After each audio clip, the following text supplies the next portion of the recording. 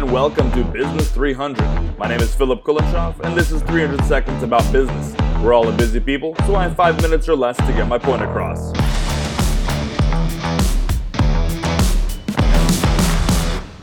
It's time for Business 300. It wasn't that time before, but now it is. And that's because there's a time and season for every matter.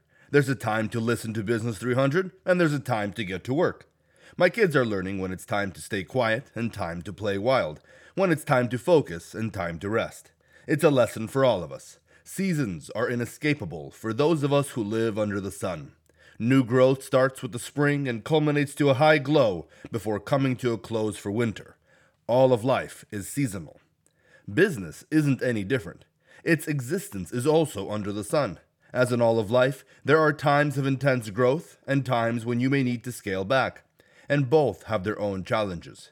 Wisdom is knowing which season you're in and doing your best to be cheerfully relevant to the present context of your business. Yes, cheerfully relevant.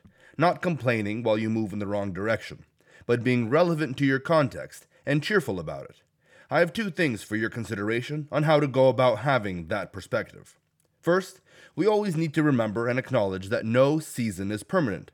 Change in circumstance should be expected. If we're in an economic downturn, we should remember that it probably won't always be this way. If we are thrilled with our current success, we also need to remember that it won't always be this way.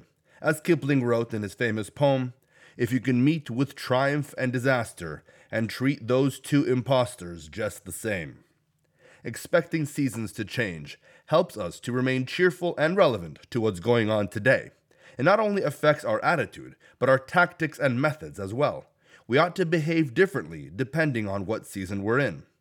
The second way you can remain cheerfully relevant is knowing that although your context and surroundings change, your business's purpose remains constant. You behave differently in different seasons, not because your mission changes, but because it doesn't. If your mission includes building up a real estate business, you may need to change your tactics depending on where the real estate market is at. If your mission includes serving customers in your direct-to-consumer business, your tactics of brick-and-mortar versus online sales may need to be adjusted or redirected depending on what feedback the market is giving you. Different seasons may require you to change your approach to fit the context, but that's only because your objective remains the same. Sometimes you rev the engine to look for more work, and other times you say no to new opportunities. Sometimes you have to organize a second shift, and other times you have to rearrange responsibilities and downsize. If your aim to head north is blocked by a swamp, you may have to turn left before going straight again. But you turn left not because your aim has changed, but because you're still trying to go north.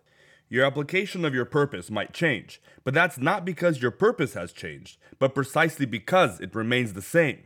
So those are the 2 things to consider in order to remain cheerfully relevant in every season of your company. First, expect things to change and adjust your tactics. And second, keep your purpose constant instead of being frantic. The point is this: adjust as necessary without freaking out. Both change and constancy is what's necessary.